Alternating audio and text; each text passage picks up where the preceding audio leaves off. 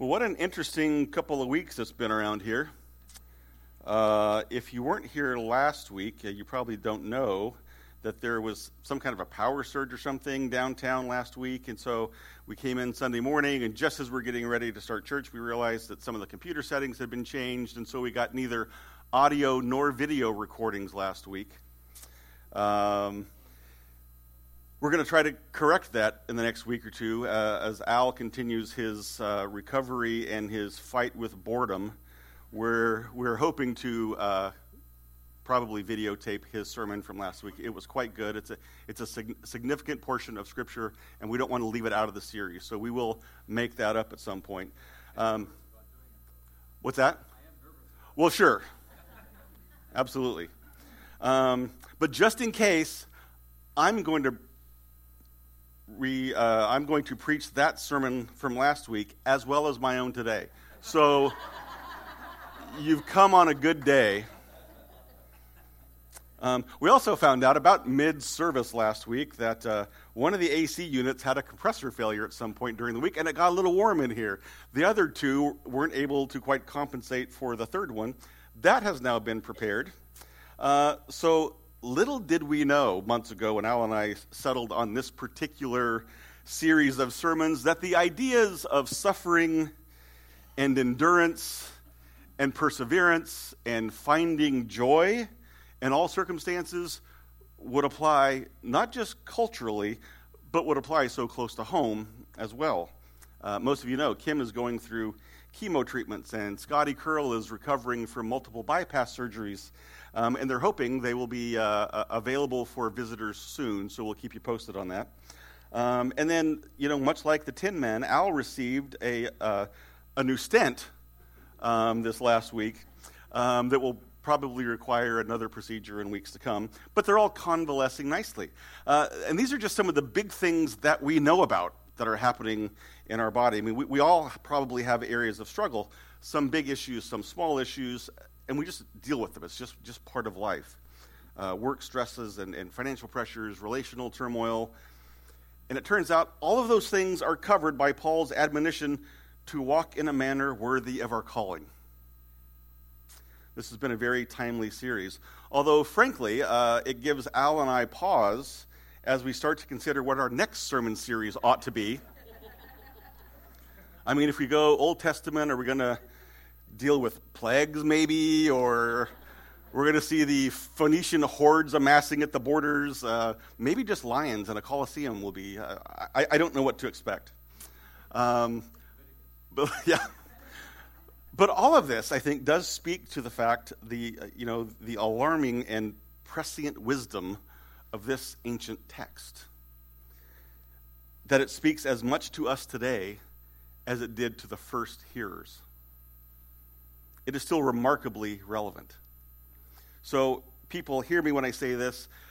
We are not the crazy, loony people for relying on this book and depending on this God. It's everyone else. It's everyone else who maybe thinks they're smarter or thinks they're too independent. They don't need God. They don't need His Word. They're the ones who will suffer for no reason, for no purpose, for no reward. Who will ultimately find that their wisdom is not really wisdom at all, but it's foolishness. Because our God is faithful. Let's pray before we jump into the real text this week. Lord, we are grateful this morning. We are grateful for all of those things that I just mentioned, all the issues that we're going through and all the struggles that people have. And while they can weaken us, Lord, they don't have to destroy us. While they can give us moments of doubt, we have no reason to have any real lack of faith in who you are and what you do and your love for us. It is evident all around if we look for the examples of it. We thank you for the gift of your word that we can spend time going through and find it is so deep and so rich and so meaningful and just as applicable for us today as it was in the first century when it was written. And that's just amazing to us. So we thank you for this opportunity to gather together as those who call on your name, followers of Christ. Lord, may we hear what you have for us in this text this morning. May it cause us to grow deeper in our faith. May it encourage us to live joyfully in spite of all the circumstances that we deal with. We thank you for your overwhelming love for us. In Jesus' name, amen. So we're 2 weeks. This is the third sermon now into our series on Philippians, and as you've heard by now, Paul's letter to the church in Philippi was really meant to encourage. It was intended to remind them of the joy that they could find in Christ, which, as Paul was writing this, it seems counterintuitive with Paul's whole writing from jail while handcuffed to a guard scenario. He's writing to them that they can be joyful in their circumstances. But Paul's situation is even more troubled than just the fact that he's chained to a guard all the time. He's got people who are after him, who are trying to replace him, trying to usurp his authority within the church. They've attacked his character, and he suggests in the first chapter that there are some out there who are even preaching the name of Jesus with questionable motives. Maybe as a way to make a buck. We may be familiar with some of this in our own culture today. People who are selling anointed hankies, or they're selling, consecrated sponges that are still damp with Jesus' tears. All as a way to make a buck. And Paul says, you know what? I don't care what the motivation is. As long as Jesus is proclaimed, Paul didn't care about his own status, his own standing. He didn't care about his own position. As long as Jesus was being proclaimed, Paul was good with it. I'm not sure I would be as good with it. So Paul's imprisoned. He's shackled inside this room with, tied to a guard. He's enduring verbal and character assaults on the outside. And he writes, chapter 1, verse 19, "Yes, and I will rejoice, for I know that through your prayers and the help of the Spirit of Jesus Christ, this will turn out for my deliverance." Now, this seems like maybe just cockeyed optimism on the part of Paul. Was he really going to be set free from this cell, from this lockup? Does he really believe that he's going to be ultimately freed for this charge, this offense, whatever it was? Probably, but here's really the important part. We kind of logically assume that as Paul writes this, by deliverance, he means I'm going to be set free from this cell. I'm going to be set free from these chains. Unchained from this guard. I'll be able to get back to preaching and teaching people. But our assumption would be wrong. Because Paul's definition of deliverance was bigger. It was broader. It was grander than that. He goes on to write just a verse or two later, "For to me, to live is Christ, and to die is gain." Yep, I'm going to be delivered. I will ultimately be delivered. Could be dead, could be alive. I don't know. Either way, I'm free. I'll be delivered from all of this. Now, I think this is pretty remarkable. Paul is not being flippant here. He's not being dismissive of his physical constraints in his environment at the moment. He's not even ignoring or dismissing the possibility of future martyrdom. He basically says, you know what? I see advantages of both living and dying. Being alive allows me to continue to live up to my calling. Being alive allows me to fulfill the mission that God himself put me on, that Jesus called me to. It allows me to continue to walk in a worthy manner. I get to continue to preach Jesus if I'm alive. If I'm dead, I get to be with Jesus. In the presence of the believers who've gone on before me, spending an eternity in a place prepared especially for me. That's not bad. I can be content either way. And Paul's attitude is remarkable given his context, but I would argue it's especially remarkable in contrast to our own context and culture. I mean, we've spent most of the last year and a half doing everything humanly possible to avoid even the hint of the slightest possibility of potential, but highly unlikely, death.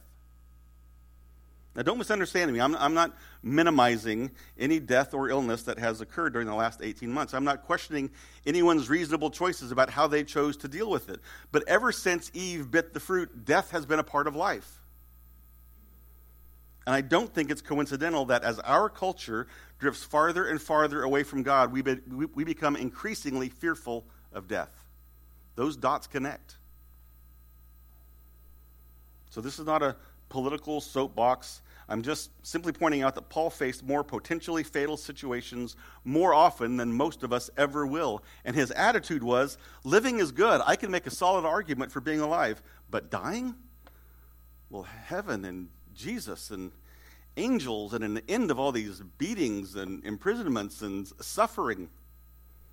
It's a pretty strong argument there as well. Paul had no fear of death.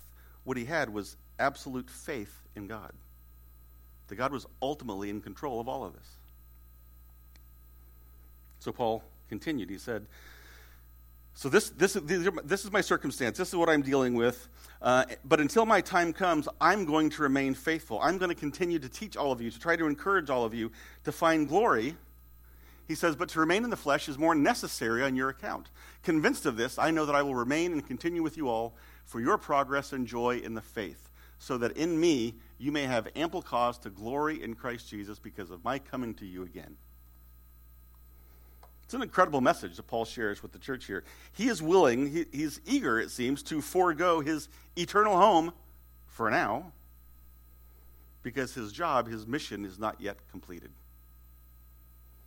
He wants to help guide them, to help steer them into their spiritual progress, to help them find joy in the faith so that Christ can be glorified through Paul and through the church.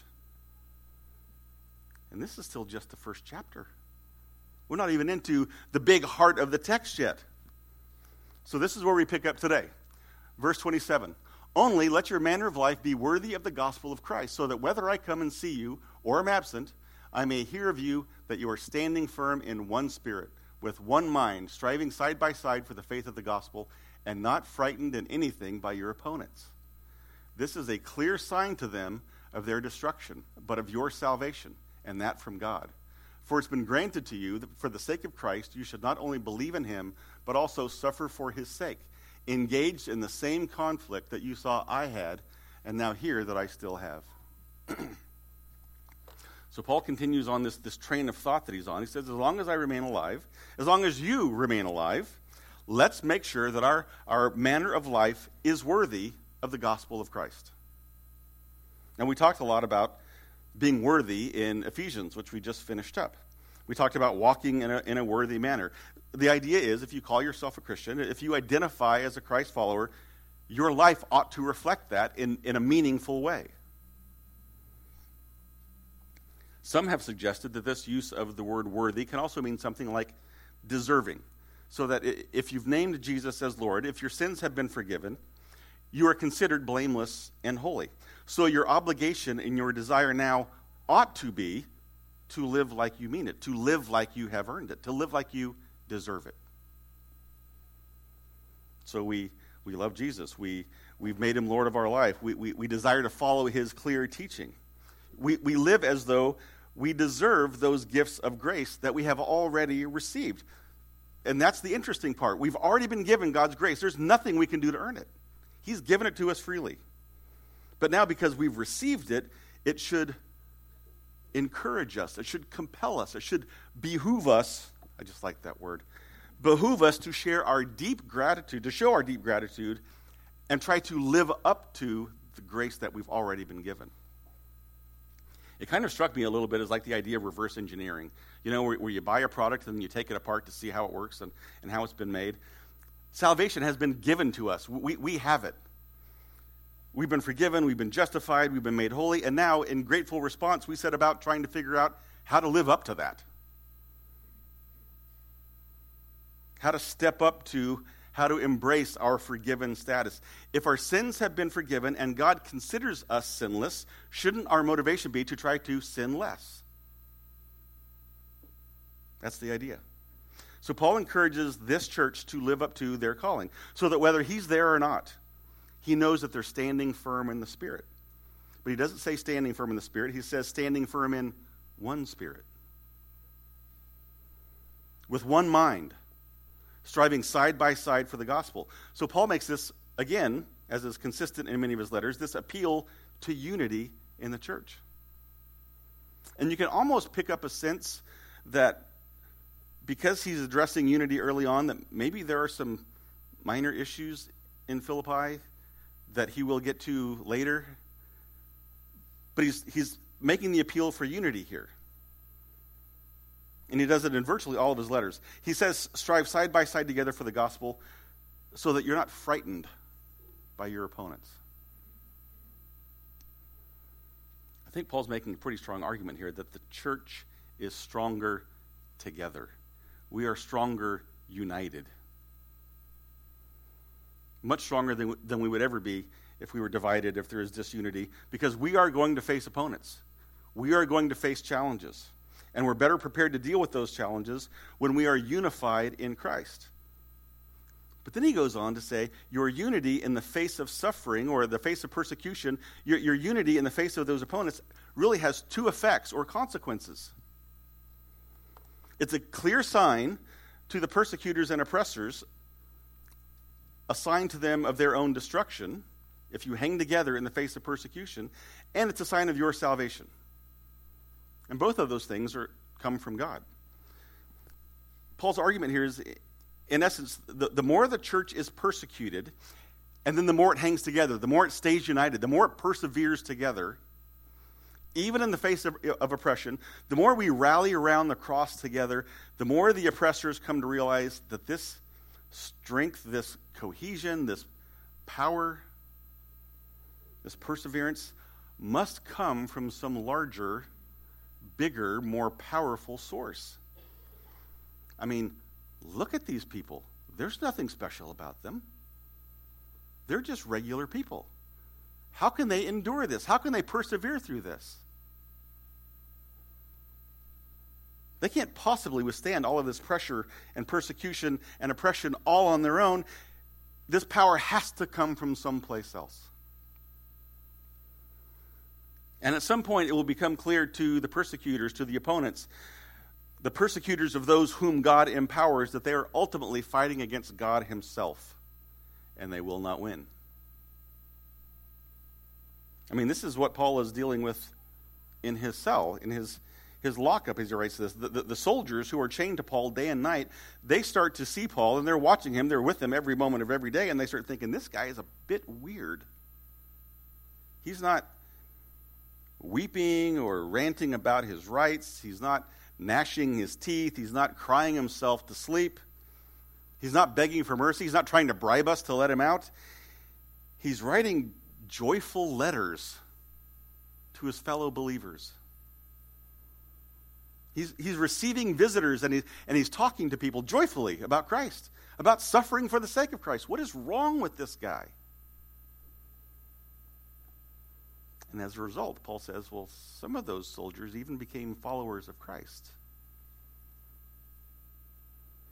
Now, sadly, it seems like in our culture, more often than not, our opponents, our persecutors, when they begin to realize that the church is not folding, that Christians, not all anyway, we're not capitulating, we're not denouncing Christ, rather than give up and say, well, God is bigger, it seems like it just inspires them to dig in and go harder and to push harder and push farther. And I don't know, maybe the thinking is, well, if I'm going to go down for persecuting the church, I'm going to go down swinging and take as many Christians with me as possible. I don't know what the motivation is, but the long pattern of church history makes this clear. Persecutors don't come up against the church and find that the church doesn't fold and they go, oh, well, we gave it a shot. Nope, more lions. We need more oil. Get more wood for the fire.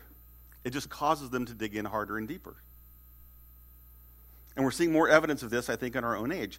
Persecution, if we can call it that, seems to keep ratcheting up. But we don't have God's view. We don't have God's perspective in all of this. We don't know what work the Spirit is doing, even when we're feeling this oppression. We're just called to persevere. We're just called to stay faithful. So unity for the church is important in many areas. But here, Paul makes the argument that it keeps us faithful and it condemns the persecutors. And then the next phrase I found really interesting. The context again, unity is required to endure suffering and persecution. And then Paul slips in there, for it's been granted to you that for the sake of Christ you should not only believe in him, but also suffer for his sake. So I think what struck me about this, well, Paul doesn't just say, you're going to suffer. I mean, we all know that. We've all experienced that. He doesn't just say you're going to suffer. That would have been pretty well known by this time.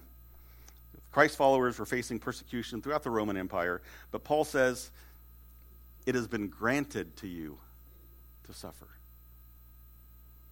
The Greek word for granted here can also be translated as give or given. It has the idea of being bestowed or given freely. And it's always used in a positive, gracious, benevolent kind of way. In 2 Peter, by which he has granted to us his precious and very great promises. For the blessing granted us through the prayers of many. God has granted repentance that leads to life, but the desire of the righteous will be granted. It's always in the form of a blessing or a gracious gift. I mean, at very worst, it's the affirmative response to a request. And Paul says, you church, you followers of Christ, you've been granted, you've been bestowed, you've been freely given, you've been graciously allowed this gift of suffering for the sake of Christ. And at this point, we stop and think, I don't remember asking for suffering or persecution. I don't know why he's granted this request that I did not make. But we also know that the Lord knows what we need before we even ask. So we had it coming. But Paul here purposely equates salvation with suffering. It has been granted to you that you should not only believe in him, but also suffer for him. Our salvation and our suffering seems to be a package deal. It's a match set. It's like those old collectible salt and pepper shakers, people used to have. I mean, the value really is in having them both.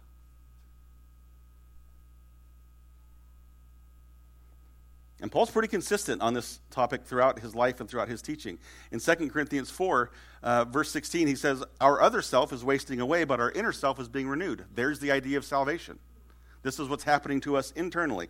That's the salvation piece. And just a few verses prior, he says, we are afflicted, but not crushed. We're perplexed, but not driven to despair. We're persecuted, but not forsaken. So Paul's suffering, our suffering, is for Jesus' sake. It serves, at least in part, as a reminder to us of the life and death of Jesus, that he willingly suffered for us. And it's also a reminder to us, I think, of the resurrection power of the Holy Spirit that has also been given to us. We can endure. We can persevere through this. Jesus suffered and died, but death did not hold him. And with that same power from the same Holy Spirit, we can be afflicted, but not crushed. We can be persecuted, but not forsaken. We will ultimately die, but only this outer part, we're going to live forever. Jesus also warned us, whoever wants to follow me must deny himself and take up his cross. We're called to suffer. Throughout the history of the church, suffering and potential persecution were always a part of salvation. In many places in the world, it still is. Here in the U.S., hasn't really impacted us quite the same way. We've had it easy. Some might say we've gotten a little soft. I think one of the comments from our Wednesday night meeting about prayer there was, we're snowflake Christians. I mean, people call us names and we think we're being persecuted. They block our Twitter account and we think we're suffering. Oh, the persecution. As opposed to, being boiled alive or burned alive or fed to the lions or torn apart by horses or any of a number of other actual tortures that early Christians willingly suffered. And why did they willingly suffer? Because as a result of having been granted salvation, they'd also been granted the opportunity to suffer. Like Christ. They understood that living for Christ in this life is good, but living for Christ with an eye on the next life is better. And when that next life comes, even better still. In 2 Corinthians 4:17, that same section I alluded to earlier, Paul referred to suffering, even dying, as this light, momentary affliction. That it's preparing for us glory beyond all comparison. So all the cares, all the stresses, all the sufferings, all the pain, all the discomfort, everything we experience in this world, it's a whisper, it's a shadow, it's a blip on the radar of the joy that is to come. And because of that, we have hope. We have hope because of the resurrection of Jesus. Hope for an inheritance that is imperishable and undefiled. Our inheritance will not be affected by inheritance tax. It won't be affected by governmental policy. It won't be affected by inflation. It won't be affected by Bitcoin or Fidelity fund managers. Our inheritance is secure and eternal. So that, like Paul, we can truly say to live for Christ, but to die for Christ is better. So while we live, we're to live in a manner of life worthy of the gospel. When we stand firm in the faith, in spite of persecution and suffering and sickness and disease and all the other things that we have to face, our persecutors may come to understand who God is, whether or not they worship him. They'll come to understand that there is passion and power and meaning in our perseverance. And that power comes from someplace else. Romans 1 says that what can be known about God is plain to everybody. He put it into creation. We can learn about God from creation itself. But then, Paul says we give additional proof to God and his salvation by how we live. When we receive the blessing of suffering that has been granted to us, when we receive the blessing of suffering that has been granted to us, we become more Christ-like. I mean, he suffered. So our suffering, accepting our suffering, even joyfully accepting our suffering, makes us more Christ-like. And it confounds the onlookers. It's the end of chapter 1. Shall we move on? Here we go.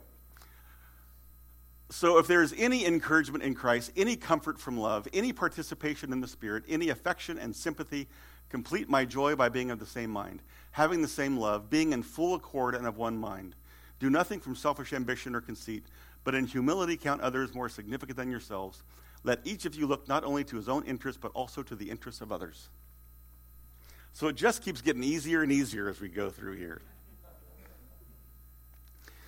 Obviously, this is a continuation of the previous thought. It has been granted to you to receive salvation. It's been granted to you to suffer, to experience the same kind of spiritual battle that Paul himself has experienced. And so he can say, be strong, stay faithful, stay encouraged, walk in a worthy manner. And then he gives us just a couple tips on how to do that. Stay encouraged by following the pattern of Christ. Now, don't be confused by the fact that Paul throws in an if here. If there is any encouragement. Paul is not expressing doubt that these traits exist, that these values exist within the church. He's not expressing any doubt that the church has expressed these traits towards Paul himself, love and sympathy and support. He's not doubting that these traits come from Christ. He throws this if there, I think, as a literary device just to cause them to pause for a minute, maybe self-reflect. If you're in Christ, you should be showing these traits. You should be displaying these traits. You should be able to find comfort and love in Christ. You should be able to find affection and sympathy for others in Christ. You should be participating in the work of the Spirit. So, church, are you? If you have these traits, you're part of the church. You're part of the body. You're walking in a worthy manner.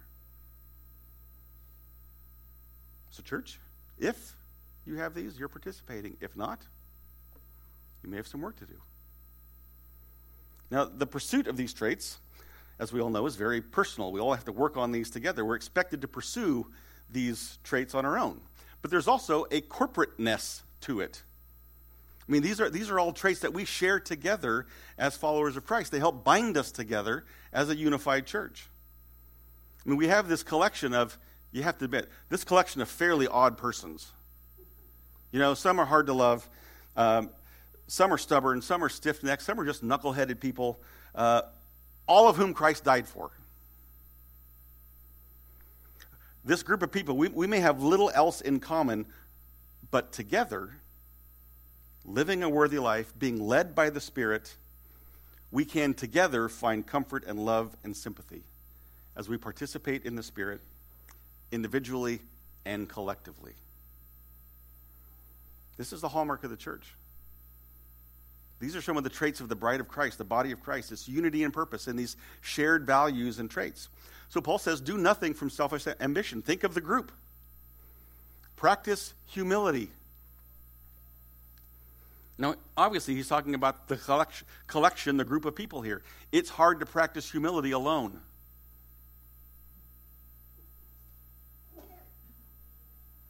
Consider others more significant than yourselves.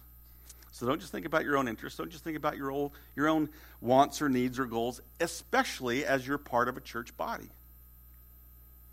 How many times have you heard people say, as they leave a church to go look for another church someplace, they leave saying, well, we just weren't being fed. Now, there may be cases where that is entirely true. That is absolutely the case. You know, the Bible was not being preached as it ought to be preached. It was a surface, feel-goody, pseudo-gospel where God just wants you to be healed and happy and certainly upper middle class. If that's the case, then go out and find a church that preaches the Bible. But it also might be the case that when people say that, it was that their interests were focused entirely on themselves. Was there a need in that church that they could have filled but didn't?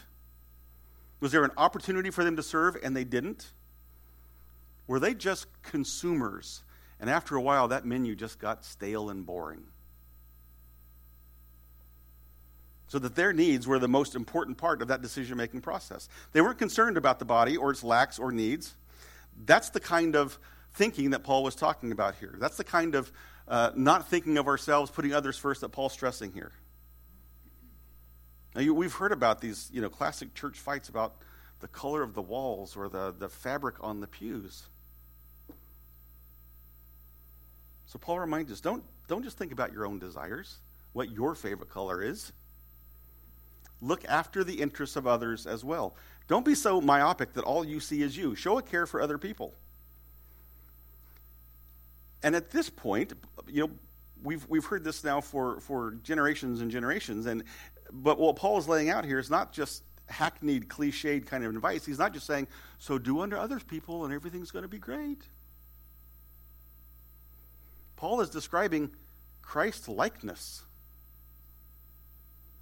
If Christ exemplifies these traits, if he lived these out, if he was our example of humility, then we should try to do the same thing. That's what we should try to emulate as well. And honestly, living this kind of life is daunting and overwhelming. Trying to be humble, trying to think of others as more significant than ourselves. We will do none of this perfectly. We will do none of this consistently. But we can at least make it a goal to get better at it. And Paul continues this theme in most of his other letters to churches as well. So it's not just lip service on how we can live our best life now. Paul says, here's how to live like Christ. He's trying to prepare us for this mindset of service, of being other-oriented. And it turns out this also is a necessary byproduct of the gospel. It's part and parcel of salvation. Just as salvation coexists with suffering, sometimes it seems like they're flip sides of the same coin, salvation also coexists and necessitates the call to love and to practice humility towards others. And there are some moments where I struggle with this. There are days, there could be weeks even. This is probably just me. This is just confession time. You guys just listen along as though you're interested. There are periods where I am inclined to think, this just seems so idealistic. Is this even possible? You're telling me I have to love that guy? That I have to think of him as more significant than me? I mean, clearly Jesus has never met Brother Earl over there. He's just tough. He's hard to love. It's hard to think of him as more significant. I mean, more significantly annoying, maybe. I'm just saying, we all have this struggle from time to time with this concept of loving others and being humble. We all have people in our spheres, our families maybe, that are just harder to love. We disagree with literally every decision they make. They're know-it-alls, or they're never-wrongers. They're quick to point out everyone else's faults while denying all of their own. And it seems nigh on impossible to love them, to sympathize with them, to consider them more significant. How is this possible? I think Paul probably saw this question coming. In fact, I think Paul probably struggled on this point from time to time too. He was human after all. He met an awful lot of loony church people along the way. I think Paul probably struggled here as well. Which is why he's quick to remind us that humility is what we ought to do, and he reminds us to practice humility by reminding us that Jesus did do it. He is our example. He's our role model.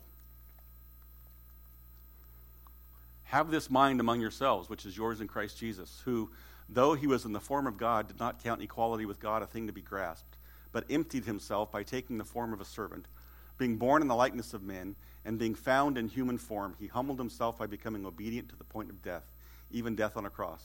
Therefore, God has highly exalted him and bestowed on him the name that's above every other name, so that at the name of Jesus, every knee should bow in heaven and on earth and under the earth, and every tongue confess that Jesus Christ is Lord, to the glory of God the Father. It's another passage that should require about 6 sermons to really adequately deal with everything here. He starts off with, have this mind among yourselves. So again, I think we can see here both the call to personal and collective action as we're moving forward here. I mean, I can't control your mind. I can try to exert some influence over mine, but we're all supposed to work on this together. We are to develop, we're to embrace this mindset, which Paul refers to as the mind of Christ. So we can access and we can receive, as a result of the gift of salvation, through the power of the Holy Spirit, we can develop this mindset. And what is the mindset? Well, for Jesus, it meant extreme, ultimate humility. And so Paul starts to lay out his supporting argument here. It's interesting that in this whole section, the word humble is only mentioned one time. But what is described is a pattern, a mindset of humility. There are layers, there are degrees of humility that are contained within this section. I mean, Christ Jesus was God. He existed in the form of God. That's our classic understanding of the Trinity. God is one God, but he eternally exists in 3 persons. We don't necessarily understand all that this entails or how all of that works, but it's the clear teaching of Scripture.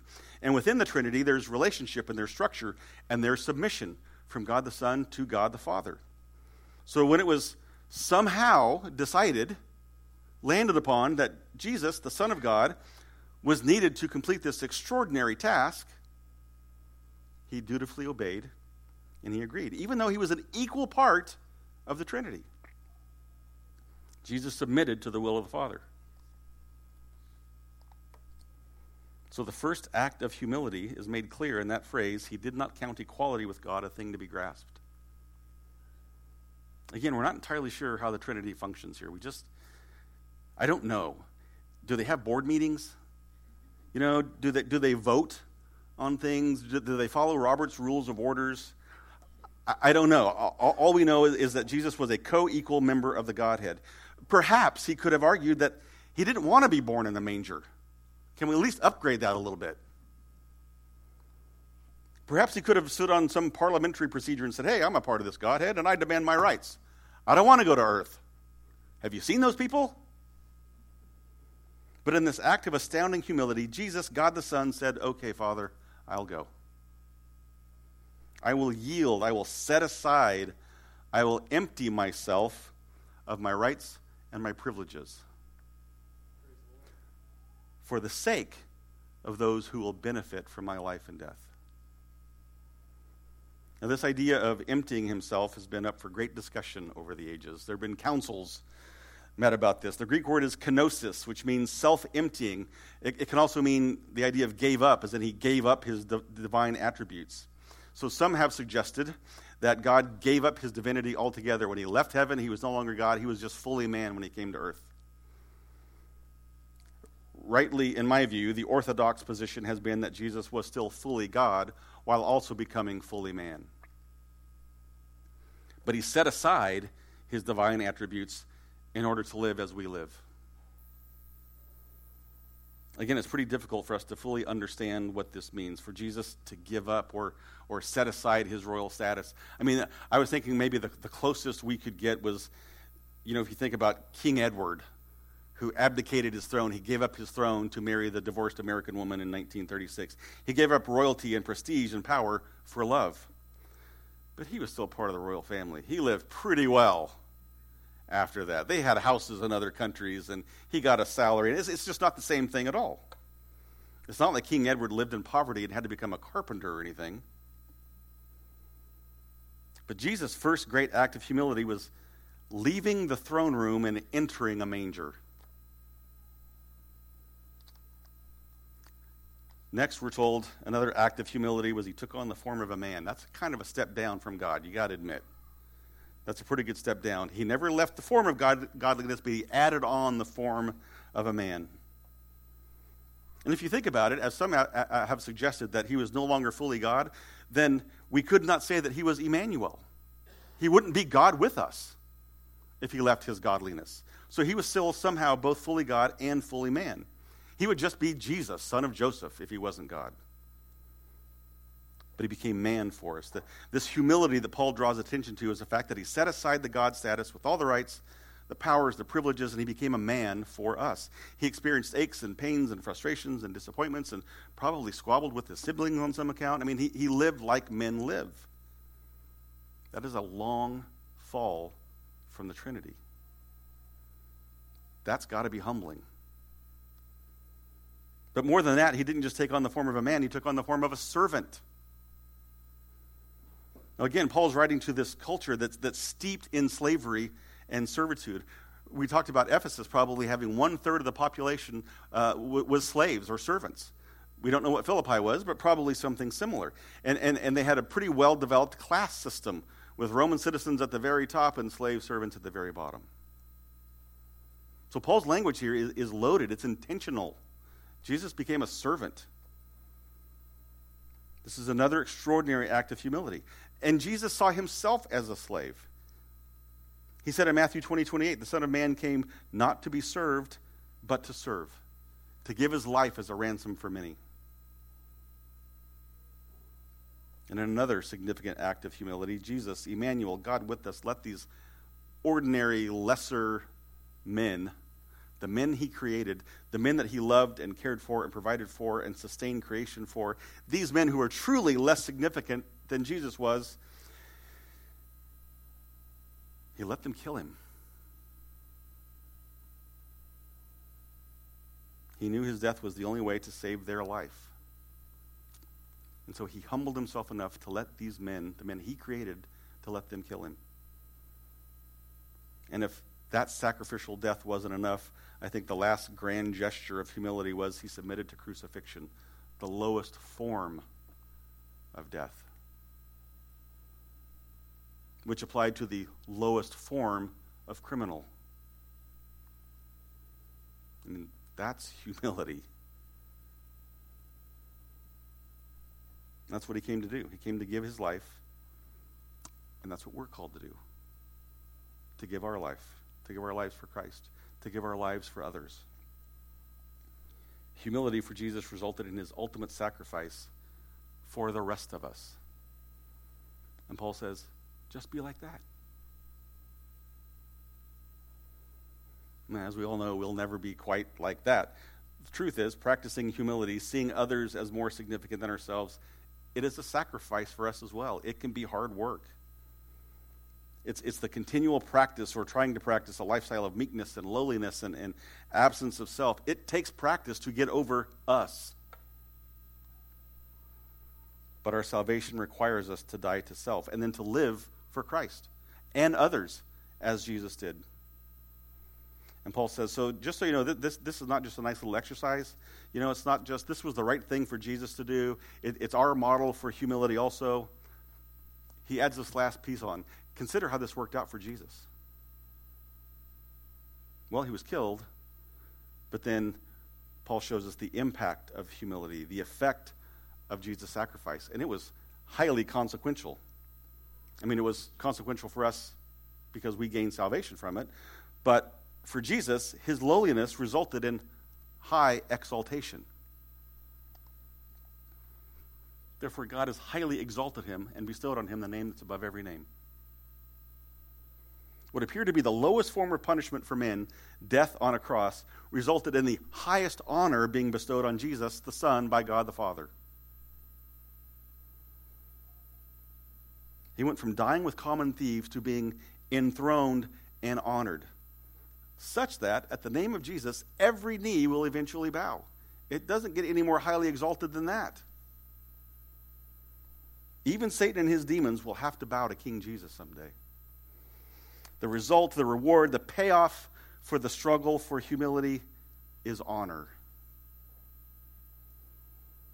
I mean, maybe not for us, probably not for us here on earth. But true humility, practiced by the saints, will result in honor for the humble. By all accounts, Jesus died the death of the lowest class criminal. In truth, it was an extraordinary act of extraordinary love and extraordinary humility. And it was rewarded by God. As will our own humility. Our struggle to walk in a worthy manner will be rewarded. Proverbs said, God gives grace to the humble. Not only can we receive grace and blessing in this life, but we will be accepted and honored in the next. And perhaps most importantly, when we, as the lowly, selfish, foolish people that we are forgiven by a gracious and loving God, when we're blessed by our Creator with gifts that we haven't earned or deserved, when we're honored for living a life that He empowers us to live in the first place, then God is ultimately glorified in that process. And He is shown to be, just as we know Him to be, a good and loving and generous Father. Let's pray.